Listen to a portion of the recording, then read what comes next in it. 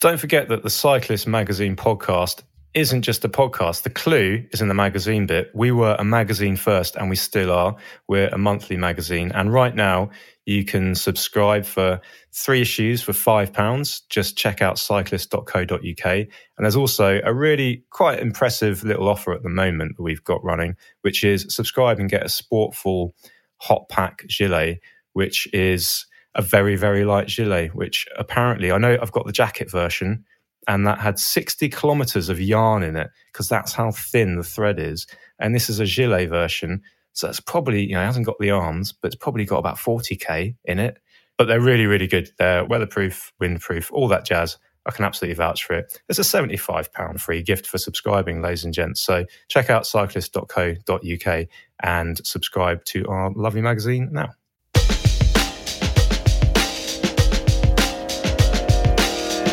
Welcome back to the Cyclist Magazine podcast, and welcome to 2024. It's a leap year, so if you have your birthday on February the 29th, congratulations, you're 25% younger than everybody else. But this year that will be recognised. Emma, your birthday's not on the 29th of February, is it?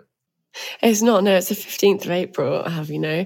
But I don't know anyone that's actually born on the 29th of February, do you? No, do you know what? I've never actually come across anybody. And statistically, I think you're basically as likely to be born on any other day in the year, except for obviously the 29th, because there are fewer 29ths in the year. So I don't know. There's 8 billion people now in the world. Someone's got to be able to write in and say, I was born on the 29th, and they can tell us their experiences. Because I feel like as a child, that would make you both feel very special, but sometimes overlooked.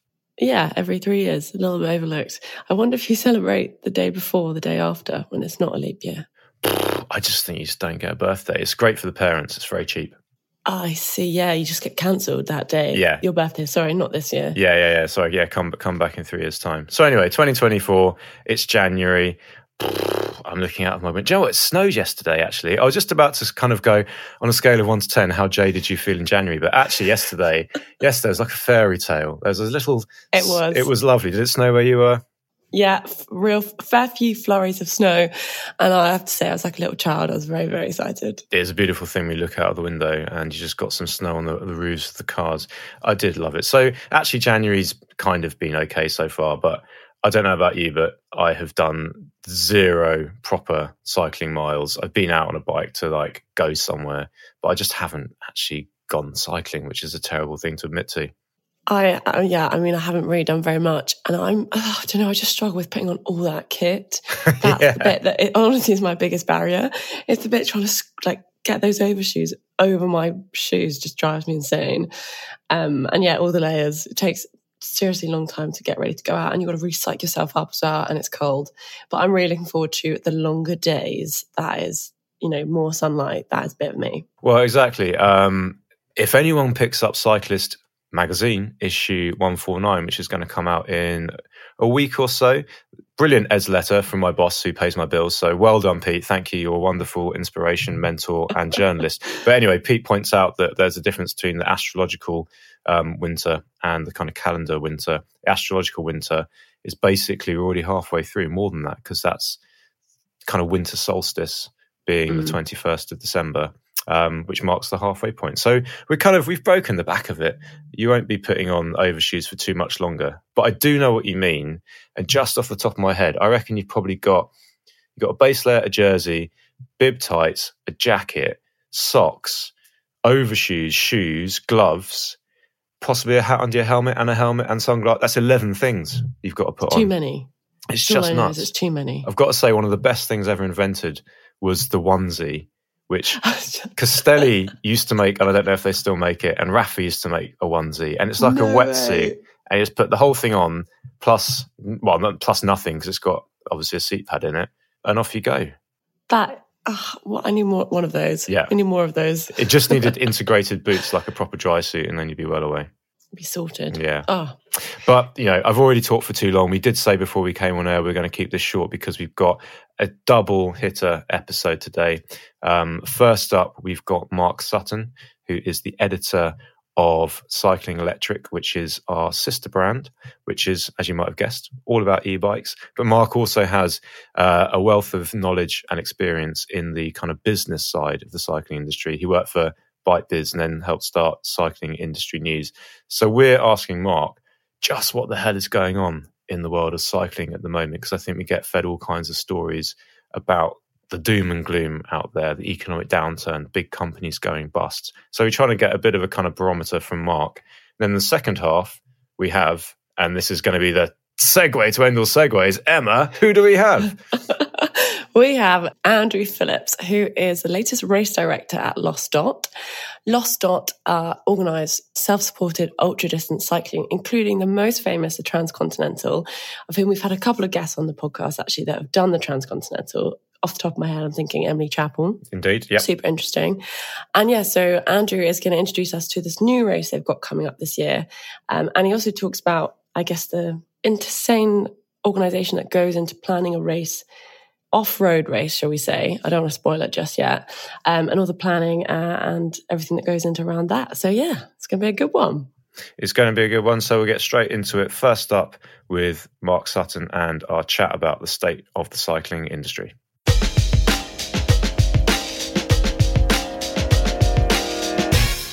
So welcome to the Cyclist Magazine podcast, Mr. Mark Sutton, editor of our sister title, Cycling Electric, but also a man whose background goes much beyond bikes, or at least much beyond the kind of just purely consumer side of things, into the business side of things. You used to work for BikeBiz, is that right, Mark?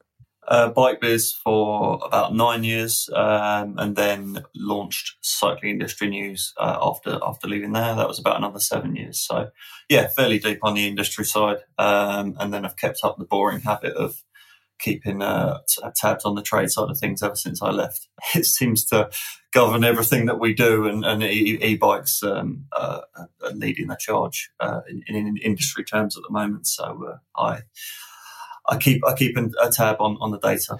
Well, absolutely. And I would say it's just, Mark is just the person that we want to talk to. We do this a lot in the office. We've had this chat a lot in the office. What is going on in the bike industry at the moment? I think you wanted an economist, but you've got me. So let's start from a few years ago. Pre-pandemic, bike industry was not in the best shape. Actually, there was more shops closing than opening. It was a lot slower pace than it is now, but nonetheless, things were slow. We'd come off the back of the road boom was actually probably many years earlier, 2012 through to maybe 2015, and ever since then it was just flat and declining. But then e-bikes started to lift things up from a very low base, and then COVID came along and it just changed everything, accelerated everything. And yeah, we ended up with a situation where there was a big spike in demand. We had unique, I think they call it a black swan event, basically, conditions that have never existed before, where the government permitted it both as exercise and transport. And so there was a whole bunch of economic stimulus as well. People got a little bit of cash in their pocket. Some people were furloughed and really going mad, myself included. So obviously we went out on our bikes. If we were buying anything, we bought bike stuff. And so bike shops took that demand and fed it up the chain. And perhaps they said, I've got 2 units of demand. But they said that to 3 different suppliers. And so they have 6 units of demand communicated. And suppliers then took that figure and extrapolated it a bit further up to the manufacturers. And so you had 2 units of real demand and you ended up with, 100 units of demand up the chain. The manufacturers just, went one turbo on it and on assumed demand. And of course that made the lead times of things stretch out quite significantly. So things weren't getting delivered particularly quickly. Obviously production lines were on and off in the Far East. Things take quite a while to ship as well. So what might have been a few months lead time before went to, year and a half. By the time a year and a half has passed, the whole picture is different. We're in a cost of living crisis and no one's got any money. And the demand that began as 2 is perhaps now 1. So in essence, shops and suppliers are sat on, it might be a few years worth of stock, or they were. I think things are improving a bit now, but very, very low demand, high amounts of stock, which means everybody has to discount that stock to get rid of it.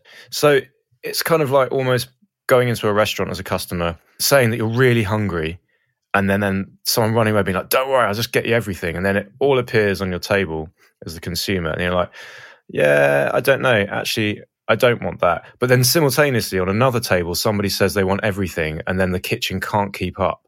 And so no food is coming out and everyone's waiting. So you've got this strange concoction of incredible demand, which is the COVID time, right? When everybody suddenly decided they just had to cycle. But the factories and the supply chains are kind of turned off.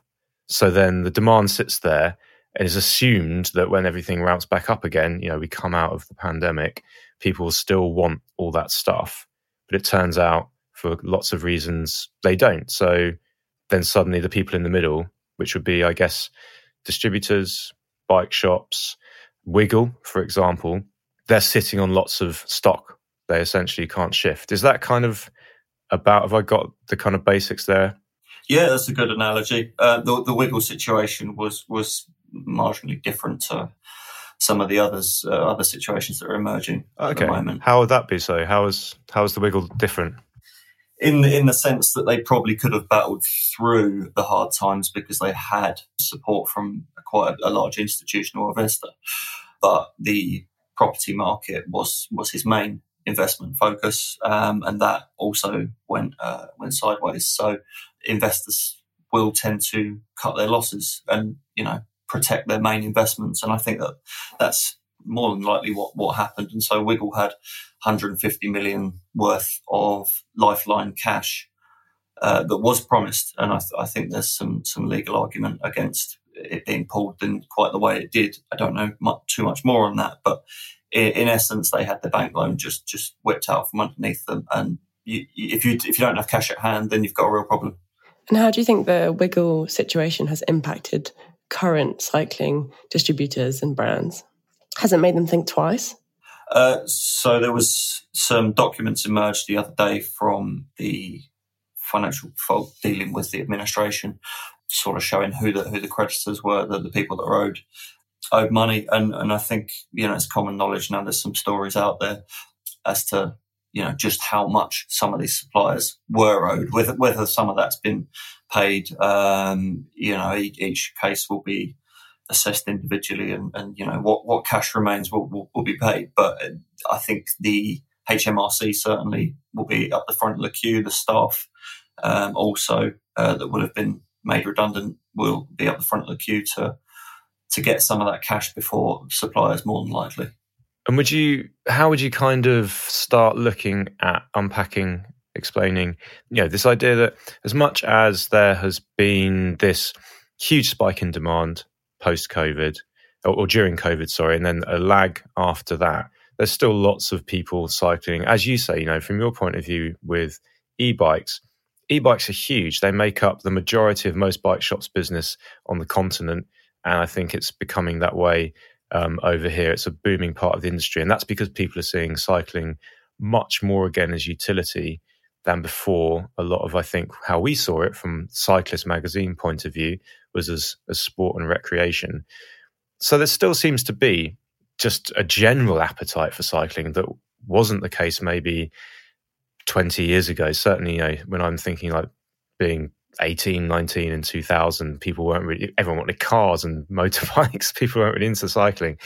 So why would a big parent investor, why do you think they decide, hang on, I don't want to put my money into cycling anymore? Because it seems like cycling's still relatively buoyant as a kind of concept or thing that people are buying into, perhaps not at the £12,000 specialised S-Works tarmac level, but just for your average person, they're into bikes, they're using bikes a lot.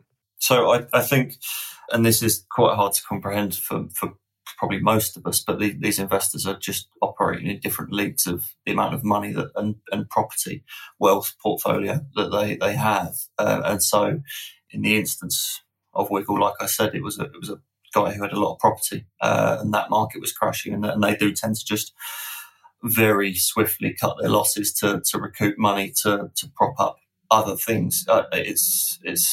It feels very personal, but I'm sure, to everyone that lost their jobs, it feels horribly personal. But that's the way the investment market tends to work, is that they will cut their losses quite quickly and prop up the main things. That, for example, if we got another financial crash, you'd see the government step in and prop up the banks, like happened in 2008. It's a smaller scale version of that, but it's just seems to be how things work in that world. When investors suddenly flocked, and it is a very sudden flock, you can see it if you look at the share prices of various companies. It was pretty much March of 2020 that all of a sudden, the government made that announcement about bike shops, and then all of a sudden the share prices of a lot of these companies just shoot up. I was looking at some this week. I think the Tandem Group went up sixfold in a few months, and then came back down the same amount to, I think it's almost identical now to what it was pre-COVID. But sixfold up, sixfold down. That sort of shows you how quickly the money came in and then back out of the market.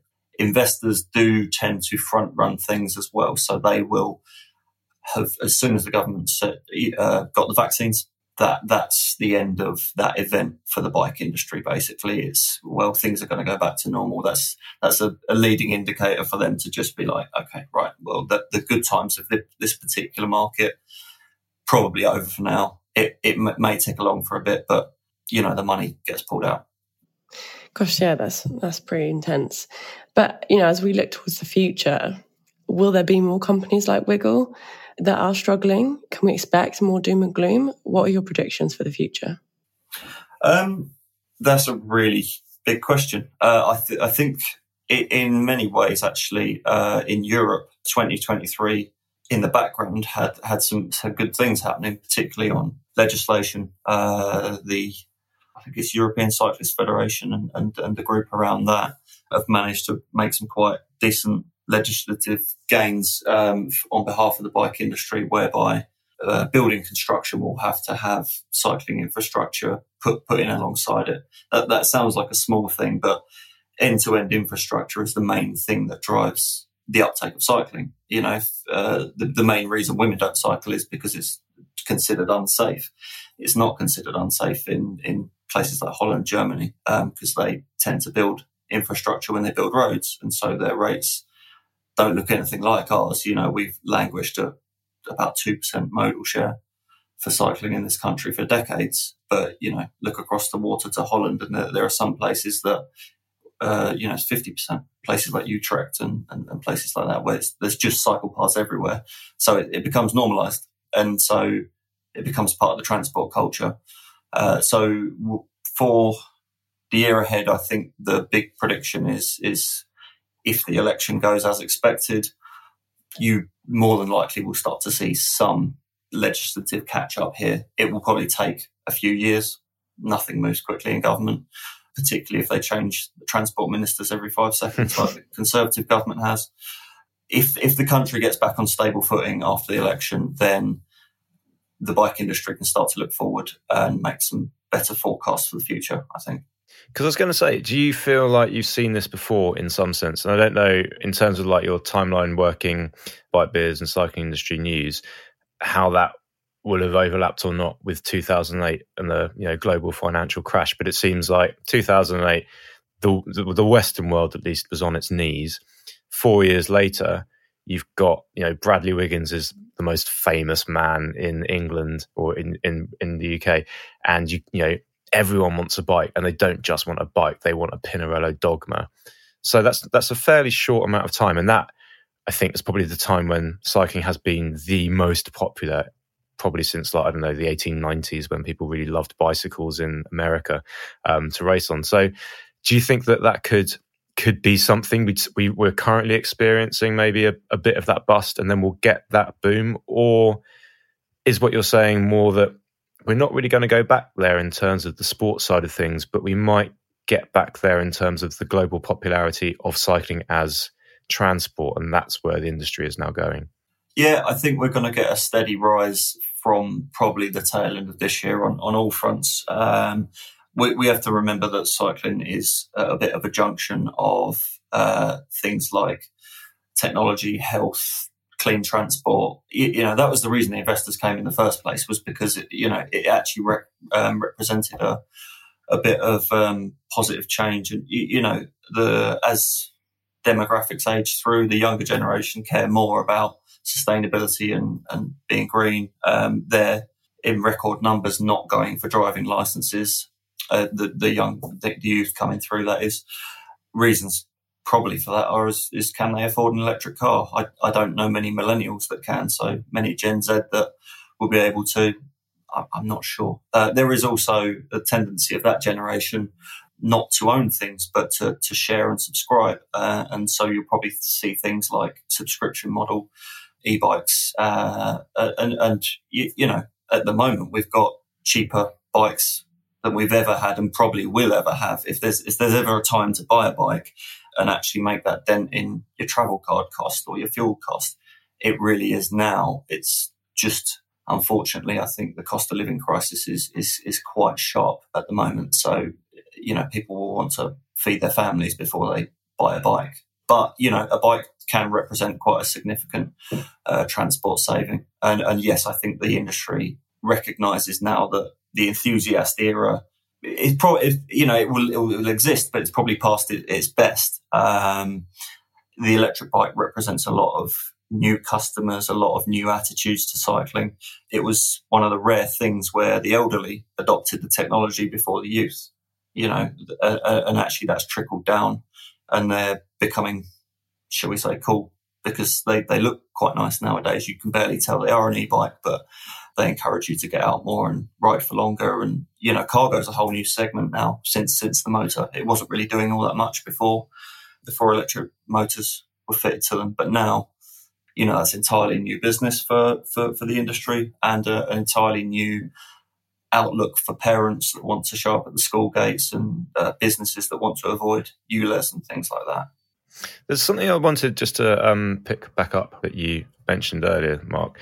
It's the idea of bigger outside investors having a massive input into our cycling industry. To what extent is that the case? Because I think a lot of people will consider the cycling industry, number one, to maybe be quite a kind of like a closed thing, a kind of self-supporting ecosystem. And typically, from a road cycling point of view, companies they're kind of independent type. They're not independent per se, but, the name on the down tube might be the name of an old racer. The family that, you've got Shimano on the one hand, sure, massive corporation, also does fishing reels and things like that. But then Campagnolo is considered, that's a family business. Or Pinarello Dogma, that's headed up by Fausto Pinarello. He is the guy on the down tube. His father started the company. Is it actually just a kind of illusion that cycling has these independent brands and actually it's just propped up by the bigger world, hence cycling cannot be impervious to everything else going on? Or is cycling also still in some senses able to be self-sufficient? No, cycling can't be impervious to economic conditions. We're quite a small industry, and if you compare us, it's the nearest comparison to make. The automotive industry, they are sat on immense cash stockpiles, so they can ride out storms a lot better than we can. We've got a bit of it. One of our problems actually during COVID was that our supply chain was exposed to a degree to be a little bit disorganized. We don't tend to communicate as an industry who's got what level of stock, and so therefore things that have happened most recently, there's no way of avoiding them until such time there's more collaboration in the industry. I don't know about the politics between brands and things like that, whether there's anything stopping that. Like you say, there's a lot of personalities, family businesses, corporates. It's a big mix. I think when the investors came in, perhaps they didn't understand the complexity of the product that they were dealing with. This is an e-bike is a consumer electronics product. It's also a bicycle, and there's not many products like that you would take out and thrash about in the elements and expect it not to need servicing very regularly.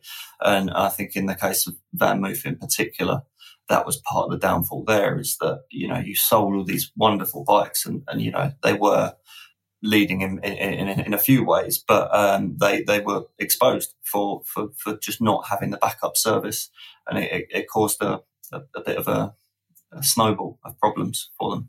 So I'm not sure if I've answered the question there, but I might have added some extra knowledge. No, you have pointed out, you reminded me of VanMoof, which is another company which there was a point where they were, very slick looking. If anyone hasn't seen VanMoofs, I mean, if anyone doesn't know what VanMoof bikes look like, I suspect they've seen them. They're very slick looking bikes with integrated front and rear lights, and some of them, the old ones, used to have a lock that you could pull out of the top tube. They were very and a lot of them were later on they were e-bikes, and that was a big company that then got a bigger injection of cash, and suddenly in central London, I remember seeing billboards with advertising VanMoof, which was, to my mind, just crazy, because there wasn't enough money in cycling to make a billboard ad. How on earth did a company like that suddenly, like a supernova, go so high and then just capitulate almost overnight? Because I remember seeing them in The Guardian. There were adverts in newspapers for them. There was stuff on like how great a business model it was. What did they do wrong? So I think it was at least $100 million of cash, which, going back many years before that was as good as unheard of. There's still only a few that have had that level of backing. And when you have cash injected that quickly, investors want to, start scaling. And actually scale, as perhaps demonstrated by Wiggle also, is not necessarily your friend when the demand suddenly stops. If you're the biggest and the most heavily stocked, that's great if the demand's there, but if the demand's not there, then you're actually in a very vulnerable position, and you're actually at the top of the chain in starting the need for discounting. Discounting existed before this. Definitely, we had a bit of a strange culture of discounting in I used to mystery shop bike shops in the UK, and sometimes I'd walk in and they'd offer me a discount before me asking or indicating that I wanted one. We just have a strange culture of discounting, but that's nobody's friend in this. The whole aim of business is to make enough money to put food on the table. And at the moment, because everyone's caught a cold basically off of one big brand starts discounting, then the rivals have to, and it might be that you have great cash flow, you've run your business very well, but if everybody around you is doing that, who's going to pay full price when your rivals are discounting? So it is a vulnerable position at the moment. 2023, I think, will go down as probably the worst year the bike industry's ever had. Wow. Which means next year will be better, right? Yeah, absolutely. No, this discounting thing is strange. I mean, just as a consumer, in anything, even if I'm in the supermarket, I'm not expecting to pay full price anymore, even if I know that maybe that thing's been on sale for whatever the requisite thing is, 28 days at that price, to be able to then say it used to cost 10 quid, now it's £7. And it's always been 7 quid. It was just 10 quid for a while. There's still that sense that we don't buy things full price anymore. But is that a slightly kind of, it sounds like that's quite an irresponsible place for everyone to be in, because it has this race to the bottom. But particularly with cycling, am I right in thinking it means that if you're a bike shop, you put in your order for, 20 new Madones in 2024, and those come in, and if you haven't sold through your last 20 Trek Madones, then you're stuck in a situation where your new ones have to cost top dollar because you got the margin and that's the new bike. But if your other ones are costing the same amount of money, people are going to buy the new ones because people want the newest thing. But if the other ones are too cheap, then they're going to go for last year's model because it's significantly cheaper. So is that how your brands end up sitting on lots of unsold stock because the new stuff comes in more quickly and they can shift the old stuff out? Yeah, that's the mind-blowing situation that we're kind of in.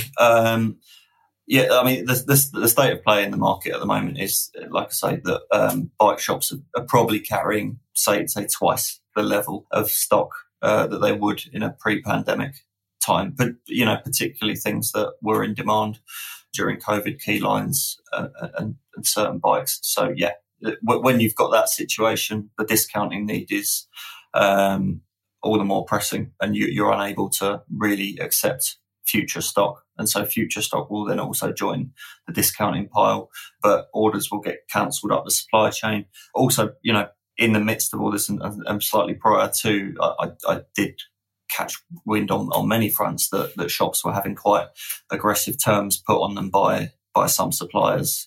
You must take this or you will lose the brand from your store, which is not a great or sustainable way for us to work as a supply chain. But it shows the difficulties and the stresses. Everybody's job is to sell. And maybe we're not great at forecasting in this industry. And we're UK in particular as an outlier country to the rest of Europe. We're the basket case of Europe in this thing. So the suppliers that are supplying us from Europe are, understandably, some of them are now kind of withdrawing a little bit. Brexit I'm going to mention it because it really has not helped things.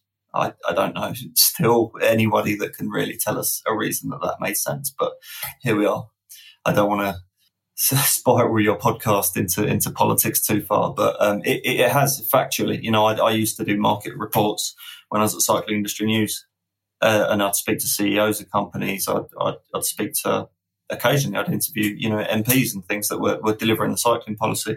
Nobody really wanted that outcome, or at least very quickly after the last few years, they no longer want that outcome from a business perspective. Yet it is an outcome we are stuck with. Yeah, from a business perspective, there's obviously more to it than just business. But from a business perspective, that was our largest trading partner. Yeah, fair. And Mark, just from a consumer perspective there, talking about discounts, if you're a consumer and you love cycling, you want to help the cycling industry, are you better off, buying something that's discounted or buying something that isn't? Where is a better place to put your money as a consumer that wants to help the cycling industry? Yeah, discounts aren't healthy for anybody. If we all discount, then very quickly, I guess, you'll just let the likes of Amazon just consume every business going more quickly. Because if independent shops aren't making money, our high streets die. Bike shops have been very resilient because we're a service industry, we're transport, we're a leisure, we're not something that until more recent times maybe the likes of Amazon has wanted to touch because it comes with so much after sales. Bike shops have been relatively resilient on the high street, despite the fact that the overall trend has been down for a while now. That, as I say, it's very, very difficult to make money off of bike sales. And so one notable trend is that bike shops have pivoted more and more towards the service side and other non-traditional offshoots. Margins on bikes in particular, especially since consumer direct trading really took off, have been squeezed from maybe 40 down to 30, for example. But, there's a whole bunch of things that can very quickly erode your margin, discounting being a huge one. That's a really interesting one and a bit of a tangent, but it just reminds me of that question that I often get asked by people who know me and know what job I do. Why are bikes so expensive? If we had the European infrastructure, we would then spend more money on our bikes, right? I can't emphasize enough how that is the primary factor that will lift the market as and when that happens. We've seen it in London. London's now rush hour traffic. The main traffic form is cyclists. Was that the case 10 years ago? Absolutely not. And what's changed? It's the infrastructure on the ground. And some of the policy. I know there's probably a lot of people that are not fans of low traffic neighbourhoods and ULEZ and things like that. But these are all part of drivers of change in behaviour and making things a bit more sustainable. The bottom line in that argument, in my mind, is nothing really to do with clean air or anything like that. It's simple mathematics. London, you can't make the roads much bigger, if at all. The buildings are where they are. So what, you're going to just let larger vehicles just, keep expanding in the city centre? It doesn't make any sense. I think in the space of a few decades, cars have got about 30 centimetres wider. So both sides of the road, 60 centimetres of spaces, is gone total. And you want more and more of these larger vehicles. That's how the city's going to operate. No, it just mathematically can't. There's immovable boundaries here. Vehicles have to get smaller and more efficient. For the most part, a bike is carrying the same load as a car in person terms. You know, a lot of cars are carrying around, if you want to view it this way, two leather seats and the sofa in the back, and then, you know, potentially some more behind that. A bike is still carrying the same one person for the most part. Yeah. And I know that's simplifying the discussion a bit, but if you just think about this in terms of what can go through the city funnel, cyclists are a grain of sand and cars are peas. I like that. That's why if anyone's seen those big bollards, that are those like pinch points in roads that are just immovable objects and they're always scratched. And I always just think that's because people's cars are too wide. And also people don't have that much spatial awareness. Sometimes, just saying as a cyclist, sometimes cars don't have that much spatial awareness. Who knew? It does make me think the best place to put my money in the future is in the manufacturer of the blue paint that they paint cycle lanes with, because it sounds like that's where things are headed. But as far as you're concerned, Mark, where would you put your money in the cycling industry as a gambling man?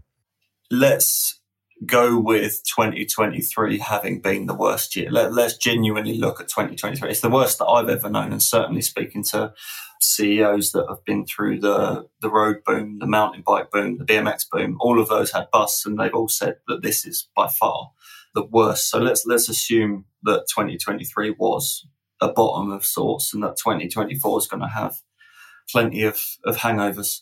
I think, you know, you've got a lot of boutique brands, Orange Bikes, for example, this week, looking like they're calling in administrators.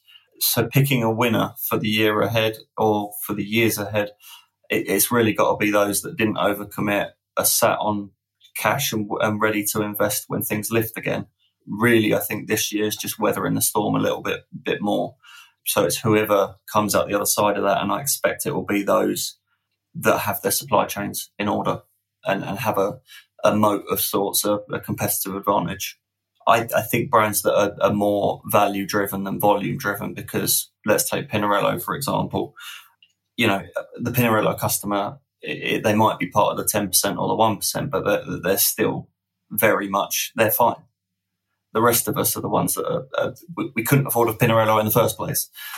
And so now I think, yeah, it would be a brand like that that's value driven and has a unique proposition that will, for the short term at least, appear to be the more successful. And then in the long term, I think we just, again, I'm the editor of Cycling Electric. I'm going to be biased, but I would say that electric bikes are going to play for the first time a massive part of the genuine transport ecosystem, and the more accessible that comes, you know, costs and performance trickle down over time, as you'll see with Shimano, SRAM, whatever. The technology trickles down. The product will improve at lower price points, and it will be the lower price points with this UK audience that begin to turn the tide. I think there's a notion that once 25% of the population come round to an idea, then actually you've crossed the tipping point, and the rest of the population will then follow, which seems to have happened in Europe. I would say here we're probably more like a tenth of the population. So the best is either ahead or we're never going to get there. You almost had me feeling quite positive, Mark, and then you added that last little bit. But no, I think you heard it here first. Who knew the future's e-bikes? Like a lot of riders, I've tried loads of training plans, but I often find them too rigid and complicated. But Join is a bit different. You put in your availability to train each week and your goal, like riding the Étape, for example, and then Join reverse engineers a training plan specific to your needs. But the really smart thing is how Join adapts your training plan as you go. So if you miss a session or you end up doing like a recovery ride or it's an interval day, then Join retailers your training plan so you can still hit your goal. It's really simple to use and workout sync to everything from Garmin's and Wahoo's to Strava and Zwift. Or you can pair Join to a power meter or smart trainer for instant workouts. Join comes as an app. And right now, listeners of the Cyclist podcast can save a third on a 6-month Join subscription. So that's 6 months for the price of 4. Just check out the link in our show notes and start training with Join. Hello, lovely listeners. I just wanted to tell you that Cyclist isn't just a podcast. No, Cyclist is also a beautiful print magazine. It's packed full of all the best rides from around the world, the newest bikes and kit, and loads of in-depth articles featuring guests just like on today's show. So head on over to cyclist.co.uk/subscriptions and check out our latest Cyclist magazine subscription offers. Oh, thank you very much from Mark Sutton. That was brilliant. And now for our second part of the podcast, please welcome to the podcast, Andrew Phillips, the race director of Lost Dot.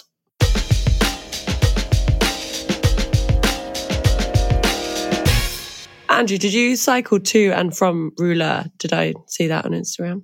Yeah, it was a combination of cycling, taking the train, the ferry. Basically, I live in Italy, in southern Italy, and nice. Had to get back for Rouleur.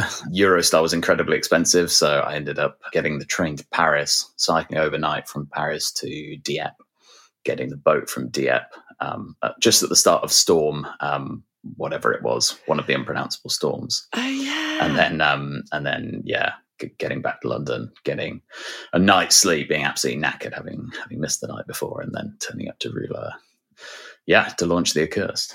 So did you cycle back though? That's always the thing. It's wonderful when I've done this before. I'm like, I'll cycle somewhere, and then the idea of them repeating that journey in reverse to get home is just like, no, I can't do this.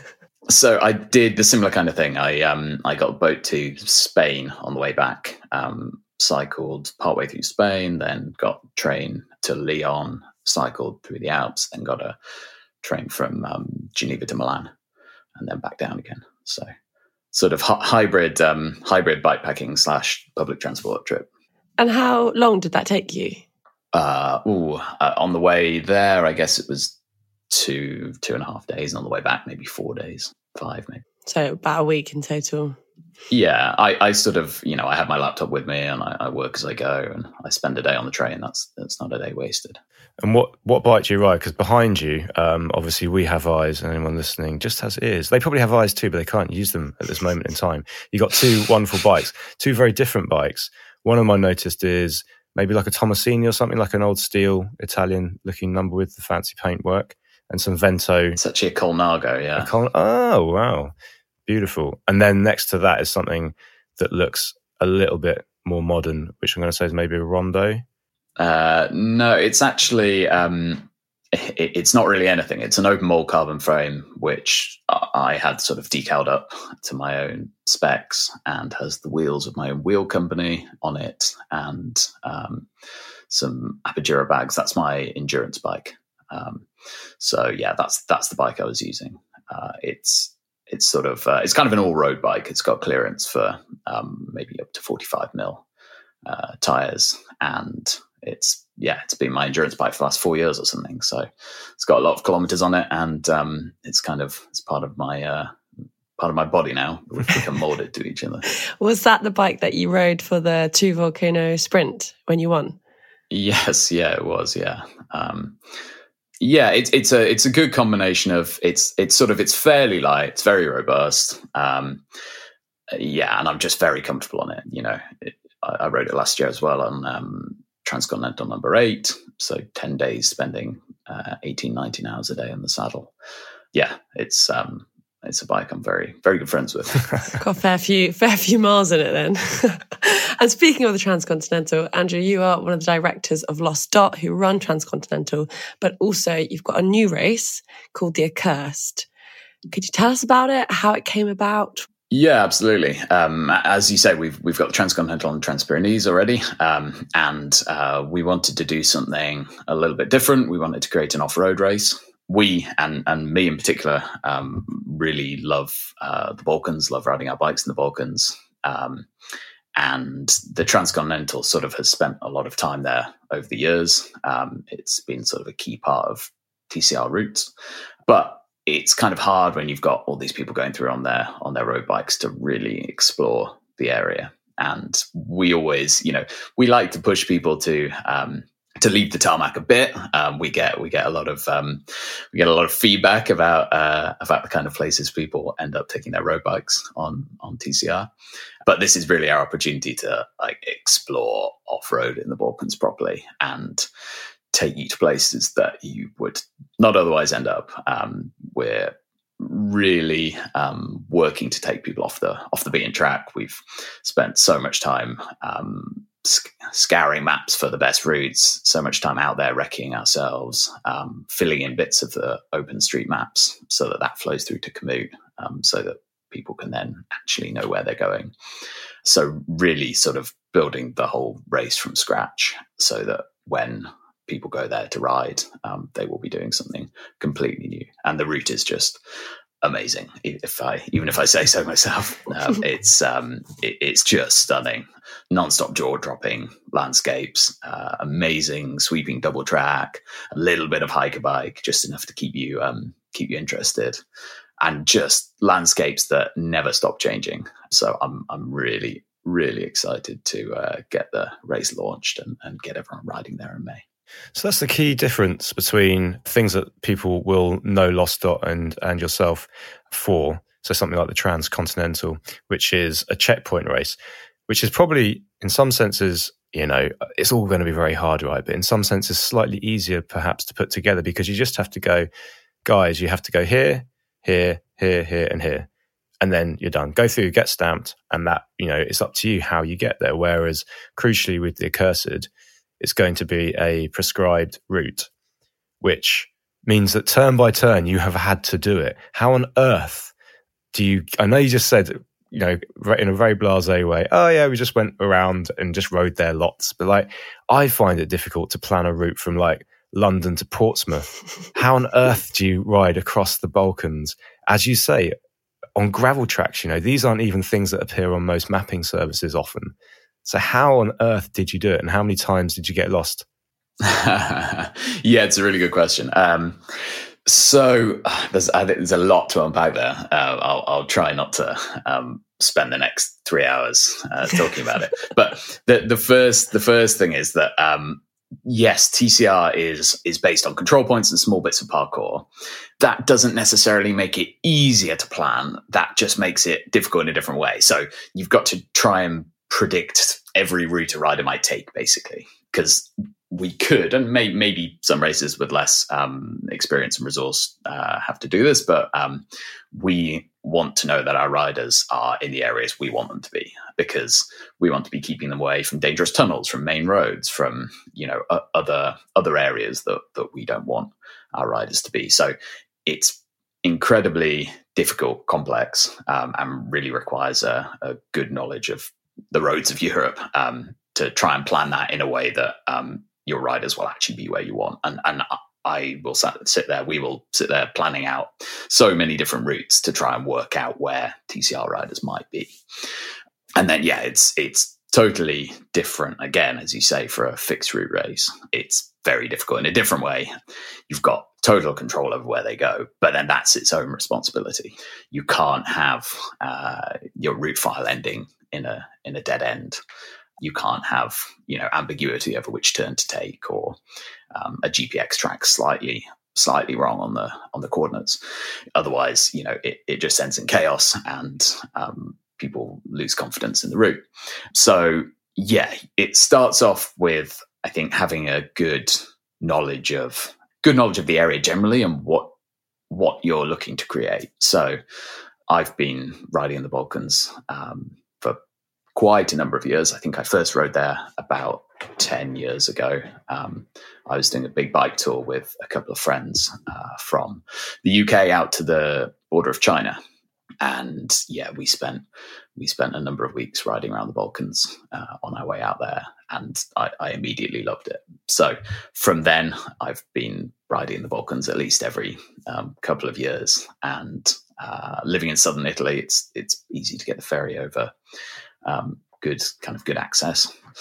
And yeah, it's really about knowing those areas to start with. So having a good sort of mental map of where the gorgeous mountain ranges are, or a particular amazing piece of double track, a balcony road or something, or a brilliant lake, whatever it is that you want to take your riders, and sort of filling that mental map out, saying, okay, I know that we want to go here. I know that we want to go here, and it's got to end up back here. What have we got in between? Thinking outside the box. Okay, we can't do that border crossing because it's only open to locals, or it's not open at all, or whatever it is. And then saying, okay, that writes off this entire bit of route. Back to the drawing board. How else can we get around this bit of Kosovo, or whatever it is? So spending hours and hours and hours looking at maps, going out there, recceing in vehicles and on bikes, finding out that half of it doesn't work, coming back again, back to the maps, going back out again. And yeah, sometimes that means really long days on the bike. That means getting stuck up a mountain on the Kosovo-Macedonian border and carrying your bike down a ski slope to get out of there. It's fun, but it's not easy work, but it's rewarding. It's a bit like the old school kind of Tour de France. Well, L'Équipe newspaper journalists going out for Henri de Grange, looking for these routes. And I forget which one it was, the guy that went over the side of the Telegraph, I think, and nearly died in the snow. It was rescued by the locals at like 4 a.m. and then reported back to de Grange that, yes, this was absolutely the route that the riders should take. It was the precursor to the famous, Octave Lepise saying, assassins. The tour organisers are assassins. Yeah, have you had a bit of that from anyone that you've planned races for, where they've got in contact afterwards and just been like, mate, seriously, you made us do that? Every finish line, yeah. It's difficult because we want our races to be safe, accessible, open to as many people as possible. But they do also have to be challenging. And you can't have a race with no risk whatsoever. Otherwise, it would defeat the point of doing these races in the first place. People do these races to learn more about themselves, to find their own limits. And ultimately, a lot of people's lives can be changed like that. It sounds quite dramatic, but people will come to you on the finish line and say, oh my God, this has really opened my eyes. I'm quitting my boring job. And genuinely changing people would change their lives like that. And that's not sort of something in our power. We can just create the best race that we can and enable people to find out more about themselves. It's a mirror to hold up to yourself, to examine yourself and your life, and pushing people to their absolute limits, physically, emotionally, mentally, in the way our races do, enables people to do that, enables people to learn about themselves. So yes, we get a lot of feedback on finish lines saying that was the worst thing I've ever done. Oh my God, what were you thinking sending me up there with a road bike? But in the days and weeks and months that follow, that generally changes into a, wow, that's the best thing I've ever done. And I know this is the first off-road race. So how is it going to work in terms of having because in the TCR you usually have 2 cars or something that follow the race. How's that going to work in terms of safety vehicles and things like that? Yeah, we're doing a lot of planning for that at the moment. The real challenge, it's not a particularly dangerous route, but the real challenge is that none of the countries that the race passes through. So it starts in Albania, then goes into Montenegro, Bosnia, Herzegovina, back into Montenegro, Kosovo, and then back into Albania, and finishes back where it started in Škoda. The real challenge of those countries is that none of them have a functioning search and rescue service. So, you are on your own and we are on our own. And some bits of that route are very inaccessible. So we're working out how we can provide maximum coverage possible. Our riders know that when they sign up to one of our events, they are responsible for their own safety. They sign a big waiver. Yeah. And it's just not possible without quadrupling the entry fees and buying a helicopter to provide comprehensive rescue coverage on a race like that. It's not physically possible, but we will have race vehicles out there. We're working on control points, possibly with additional 4x4 vehicles there to increase our coverage of the whole race. But that's still. You could easily be somewhere where we were over a day away, just because of the terrain and the roads and the tracks and everything else. But with it being a fixed route, at least you know that unless you're the last rider out there, it's not going to be that long until the next rider comes along. So although you'll be out in the wilderness, you won't be entirely alone. There will be other riders out there. And you'll be stronger and all the more better for it, right? A few weeks after it, you've got over it. Yeah, exactly. That's what we hope. Obviously, it is it is a potentially serious environment, and no one should underestimate the high mountains. The route goes up over 2,000 meters in some pretty remote areas. But if you are sensible, you manage risk properly, you have the right equipment, which there will be a mandatory minimum equipment list, then there's no reason why you can't take part safely. I mean, on the thing that you just said about respecting the high mountains, like the diligent journalist I am, I immediately headed to Wikipedia to look up the Albanian Alps, because I don't know very much about the Balkans, and that's where the name of the race, the Accursed, comes from, because they're also called the Accursed Alps, also the Accursed Mountains, and there's 3 entries as to why, and I wonder if you might add a fourth with cyclists, because one of the entries is a mother with her children lost in the mountains looking for water, and then she curses them, and that's why they're called the Accursed Mountains. And I can imagine a similar thing possibly befalling someone whose Garmin's given up the ghost, and they've probably just gone, it's probably down here. But in all seriousness, have you, I'm not sure if you're allowed to sort of say this for insurance reasons, but have you ever lost anybody? Every race we have people who come in and out of GPS range, and who we have a team of dot watchers tracking all of our riders at home. We've got volunteers who we have a really big team of volunteers who are responsible for a number of riders each, and we sort of have enough volunteers that maybe they're responsible for 7 or 8 each person. So we have a good amount of eyes on people. Yes, it does happen that people go AWOL for periods of time, but fortunately, we've always got people back. With regards to the legend of the Accursed, yes, we love the story of the woman in the mountains. It's not only does it really speak to the harsh environment, which, as you say, really relevant to the race and to ultra cyclists, but I really like the strong female figure there, which hopefully will be inspiration to some really good women on bikes who'll come out and do our race. There's one aspect that we haven't touched on yet, but is, I guess, kind of crucial to the race, the fact that it's no fly. Andrew, can you explain a little bit about this, what it means? Yes. Again, that's a really nice function of us being not-for-profit, that can really focus on the things that we believe in, that matter to us, that are pertinent to our values. So we know that this is potentially not a good commercial decision. That's not why we're taking it. We might well get fewer riders on the start line as a result.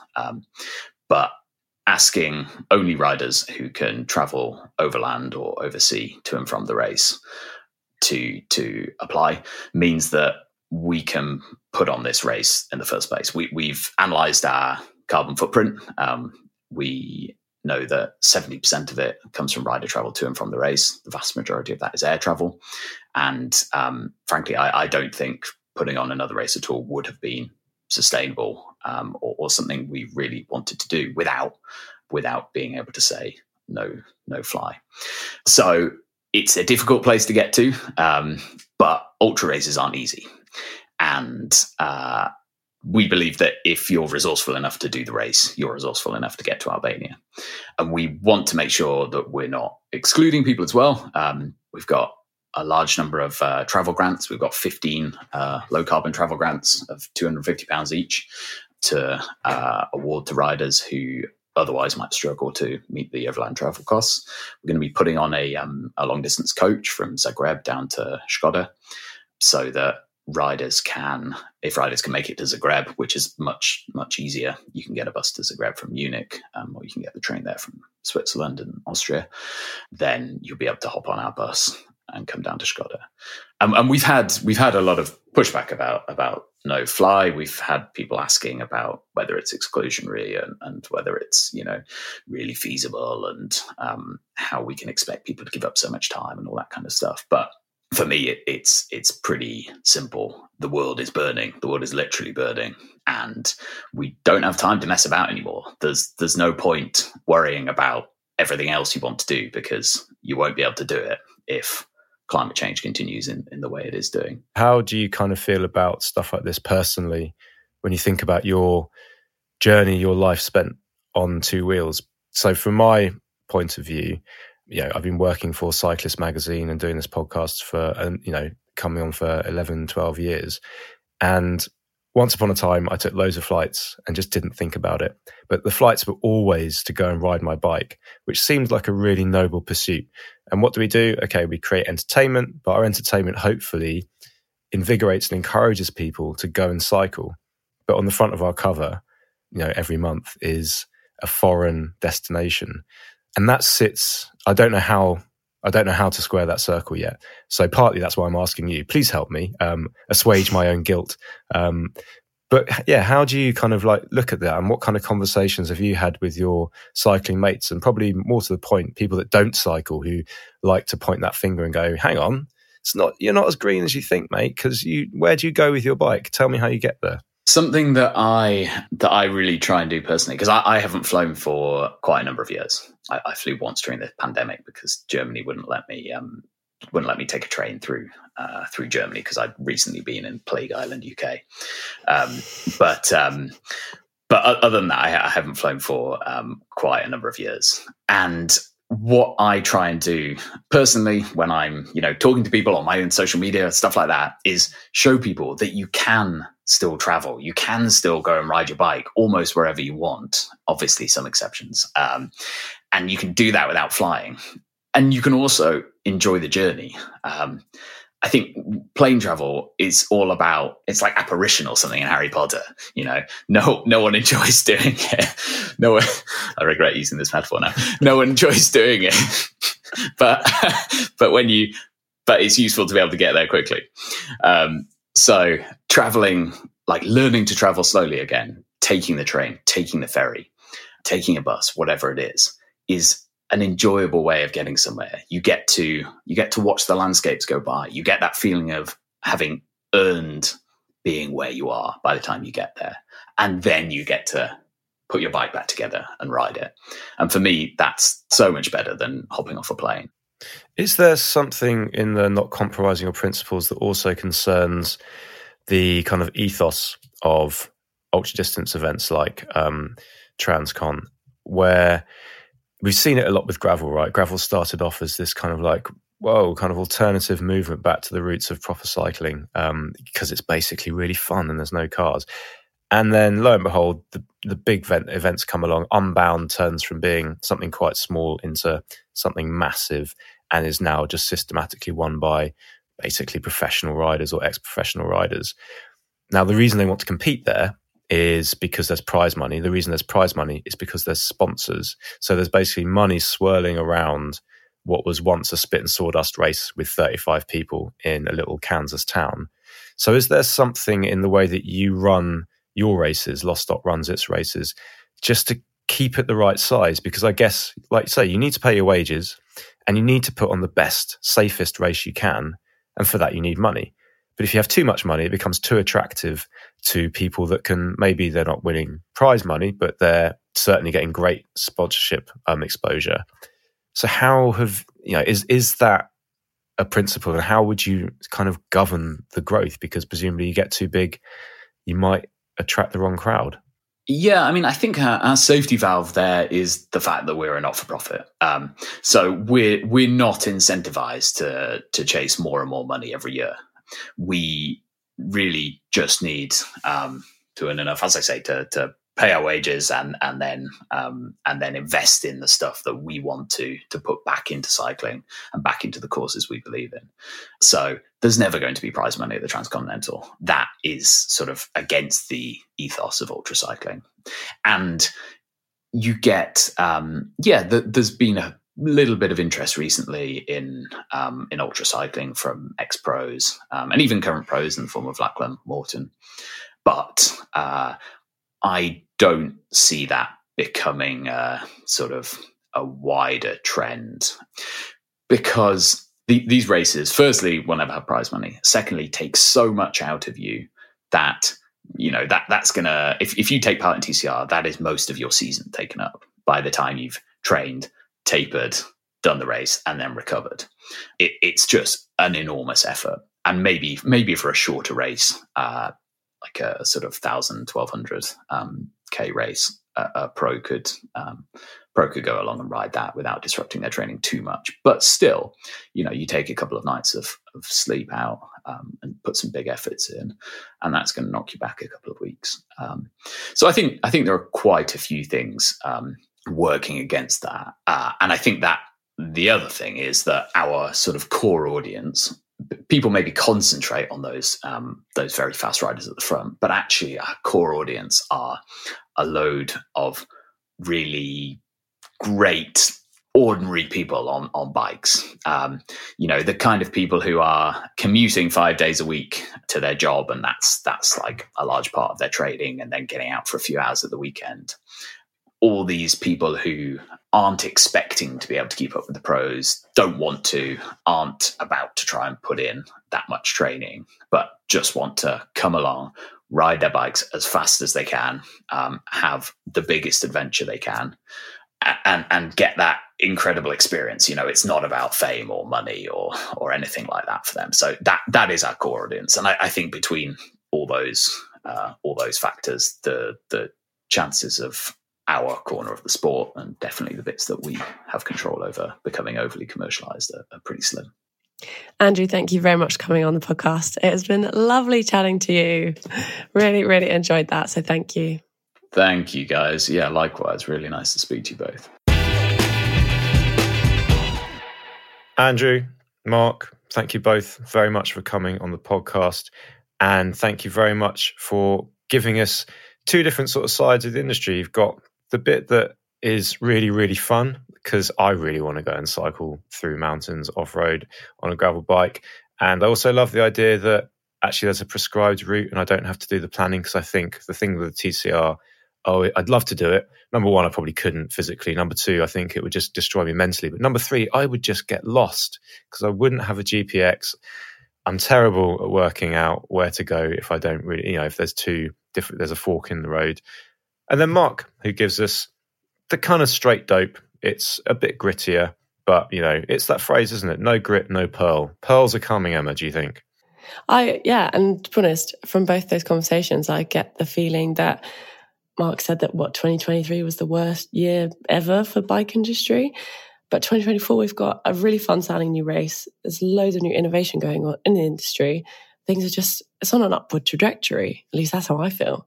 Well, that's good, because I think, positivity begets positivity. So I just want to get that out there, that we think things are going to be okay. They genuinely are going to be okay, dear listeners. We're putting a metaphorical arm around your shoulders if you feel a little bit, down at the beginning of the year, looking ahead and wondering whether or not, your local bike shop's going to have a new pair of Vittoria Corsas in 30mm stock for your new road bike, which hasn't arrived yet. And you're wondering if that's going to be okay and if it's going to pan out all right, and will you have that bike for the summer and the Sportive and the Fred Whitton and everything else you might be doing? And the answer is yes, you will. It's all going to be okay. Yes, you will. Yes, you will. So that's going to be up. We'll get some caps made. Yes, you will caps. Can see it now. But yeah, in summary, things are looking up. We'll go with that. Right.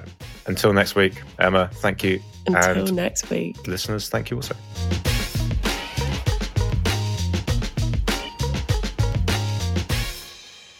Like a lot of riders, I've tried loads of training plans, but I often find them too rigid and complicated. But Join is a bit different. You put in your availability to train each week and your goal, like riding the Étape, for example, and then Join reverse engineers a training plan specific to your needs. But the really smart thing is how Join adapts your training plan as you go. So if you miss a session or you end up doing like a recovery ride or it's an interval day, then Join retailers your training plan so you can still hit your goal. It's really simple to use and workout sync to everything from Garmin's and Wahoo's to Strava and Zwift. Or you can pair Join to a power meter or smart trainer for instant workouts. Join comes as an app. And right now, listeners of the Cyclist Podcast can save a third on a 6-month Join subscription. So that's 6 months for the price of 4. Just check out the link in our show notes and start training with Join.